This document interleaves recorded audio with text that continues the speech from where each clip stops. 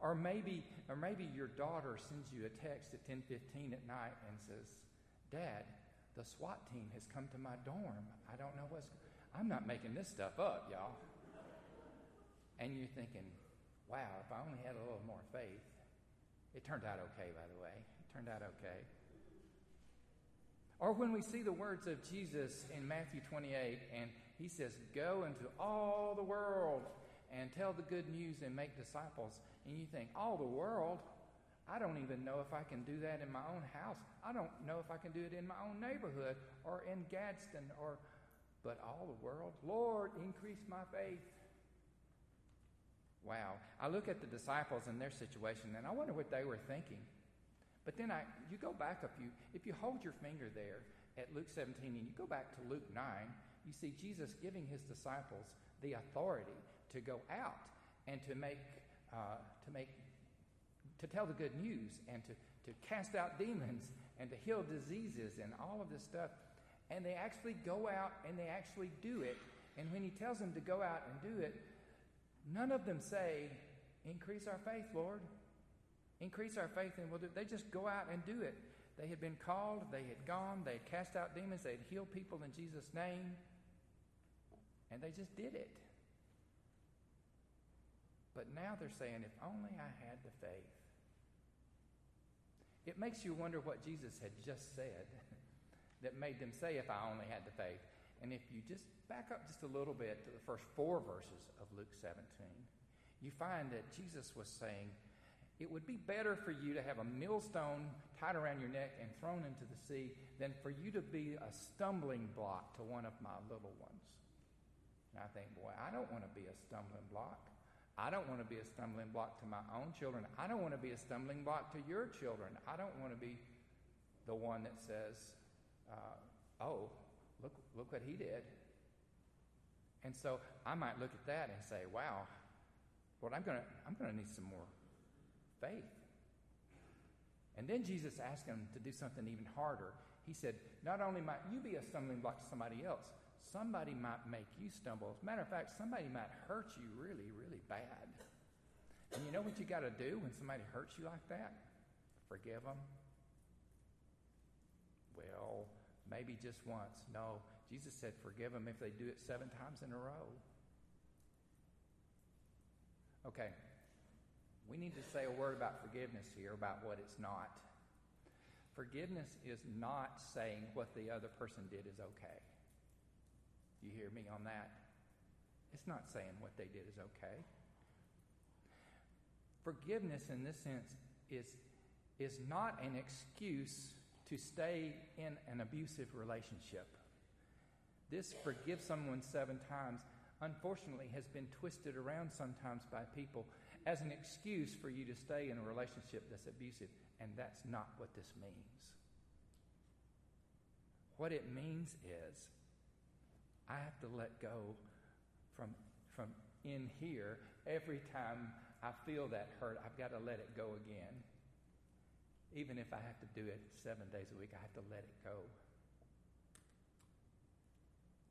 I'm sure that you have had the news or social media or some kind of news feed, and you've been even maybe talking around, with people around you about the story this week where the police officer, Amber Geiger, was in the sentencing phase of her trial. She had been convicted she was a police officer, came home to her apartment and had her uniform on and everything, her gun on her hip, and she went into what she thought was her apartment. Did y'all see that?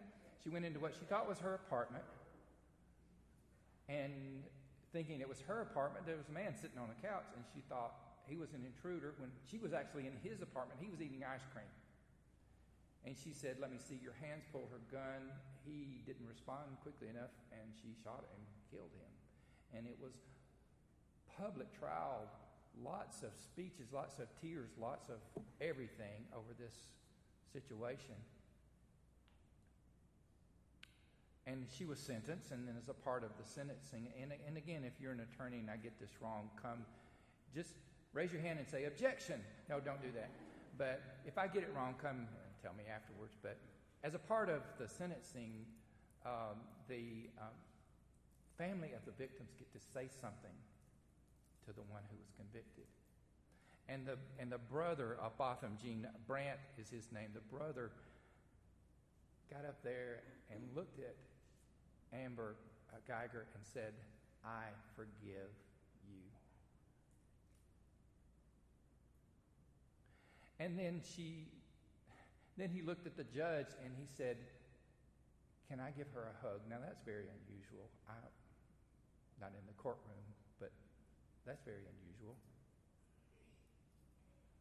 And then a moment that I'm sure that we've all seen, he comes down and he hugs her and embraces her. He said, "I forgive you." And you say, "Well, what a beautiful thing he did for her." But I want you to know it was a beautiful thing he did for Brant. Because guess who got to walk out of there without carrying that burden of forgiveness? He did. He did. So you must forgive. Which makes us say, "Ooh, if I only had the faith." Because they hurt me really bad. If I only had the faith, maybe I could do that. Maybe it's the prospect of having to really forgive somebody that caused the disciples to say, "I need more faith." Because you see, I think the greatest challenge we have is just kind of the everyday faithfulness stuff. The everyday faithfulness stuff. So what did Jesus say in reply to this request? If I only had the faith, did he say, "Okay, here you go. Here's some more faith for you"? He didn't say that. And what he did say to them, if we have eyes and ears to hear, can be lessons of faith to us. Here's lesson number 1. He said in verse 5, if you had the faith the size of a mustard seed, you could say the mulberry tree, be uprooted, planted in the sea, and it would obey you. Lesson number 1 is, it's not the quantity of faith that counts, it's the quality. They were asking God to increase their faith, and Jesus said, all you need is just a little bit of the real thing. If it's the real thing, all you need is a little bit. I think today we have a quantity of what I would call lip service faith. We say we have faith, We say, I trust God. And yet, in reality, we still want to be in control, don't we? We want to say, okay, the Lord is my co-pilot, but I'm going to be the pilot. Oh, yes, I trust you, Lord, but I'm going to do what I'm going to do. That's not the real thing. That's not really faith. Or we say, Lord, I trust you, but there's a lot of scary stuff going on, so I'm going to stay up all night worrying about it. But I trust you, God. That's not really, really faith, is it? Or if we say, I trust you, Lord, but I just can't forgive them. They just hurt me too bad. Or we say, I trust you, Lord, and I can forgive them, but I can't forgive myself because I know how badly I messed up. But it's not the quantity, it's the quality. A little bit of the real thing. A little bit. You know what? All the faith that a child really needs is enough to rest secure in her parents' arms. That's all you need. Just to say, God, I know you got this. I'm not sure about everything else, but I know you got this because you got me. So lesson number 1 is the quality, if a little bit of the real thing. Lesson number 2, this is great news, y'all. God has already given you the faith that you need. Already given it.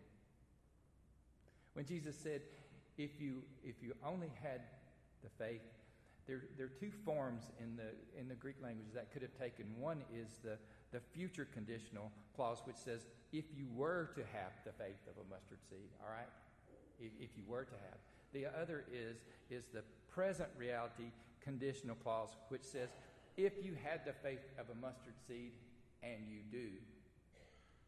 Now, guess which one of those Jesus used? He used that second one. He said, if you had the mustard seed amount of faith, and you do. You've already got what you need. This is a truth that we see all throughout Scripture, and I printed it on your outline, by the way, but I'll just read a portion of this from 2 Peter chapter 1. His divine power has given us everything needed for life and godliness. His divine power has given us already everything needed for life and godliness. If I only had the faith, God's already given it. That brings us to the third lesson. Our prayer maybe should be, instead of, Lord, increase my faith, maybe it should be, release my faith. It's there. Just help me release it. This whole idea of thinking of the Wizard of Oz might seem a little bit strange to you. It's maybe not the strangest thing you've heard me do, but it might seem a little bit strange. But I want to kind of put this together for you. Because you see, the Scarecrow and the Lion and the Tin Man and Dorothy all went to see the wizard because they were looking for something they thought they didn't have, right? The Scarecrow wanted a brain, the Lion wanted courage, the Tin Man wanted what? A heart, and poor Dorothy just wanted to go home. And when they got there, you remember how disappointed they were when they had all the fire and the smoke and everything, and they found out it was just an old man behind a curtain pulling levers and pushing buttons and everything. And he didn't give them what they wanted, did he? But you know what? He reminded them. He reminded them that all along their journey, they had already shown what they were looking for. All along the journey, the Scarecrow had already acted with intelligence, and the Lion had shown courage, and the Tin Man had shown heart.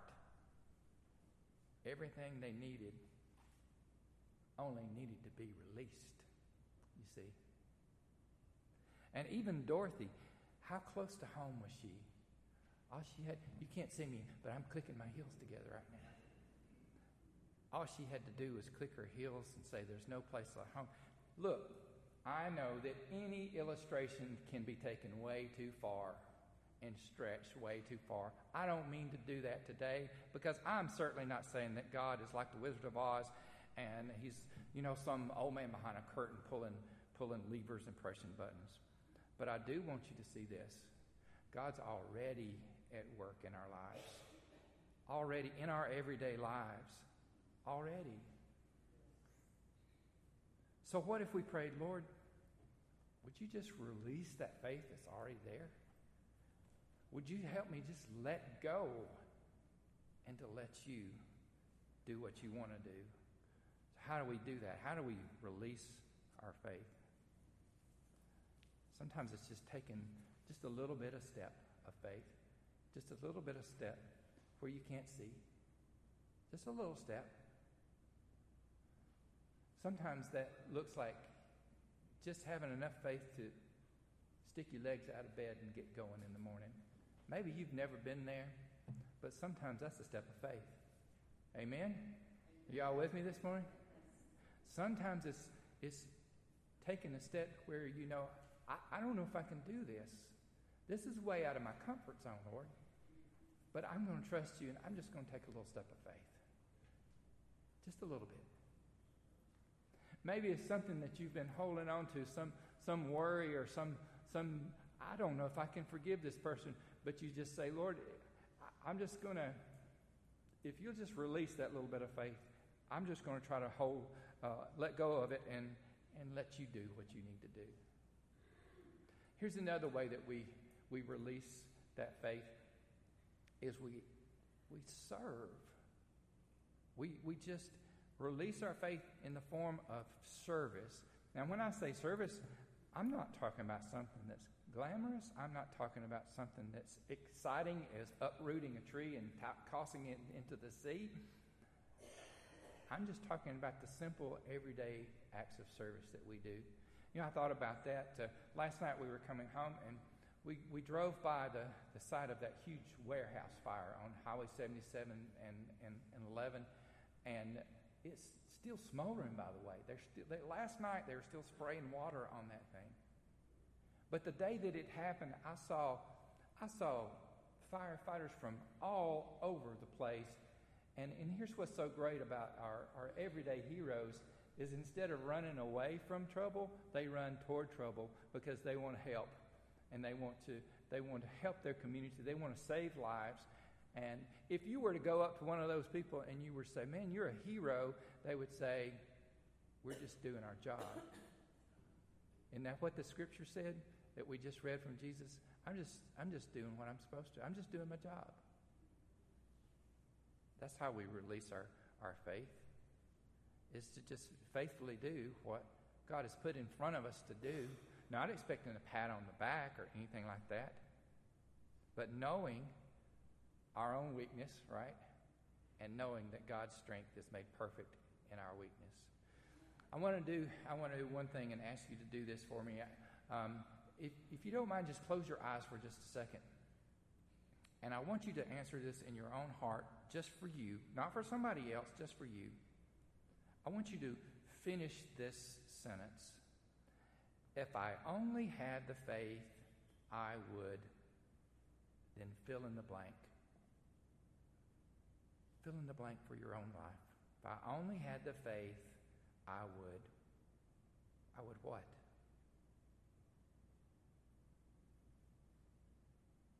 Okay, now open your eyes to the good news, because it's already there. It's already there. Let's pray. Lord, we come to your table on this World Communion Sunday, and we remember how that you emptied yourself. Even though you were equal with God and you did not consider equality with God as something to be grasped, you humbled yourself and emptied yourself and took on the form of a servant, becoming obedient even unto death on a cross. And this you did out of love for us. Thank you for giving us everything that we need for life and godliness. Release it now as we come to your table and remember what you did for us. Release that faith in us. In Jesus' name.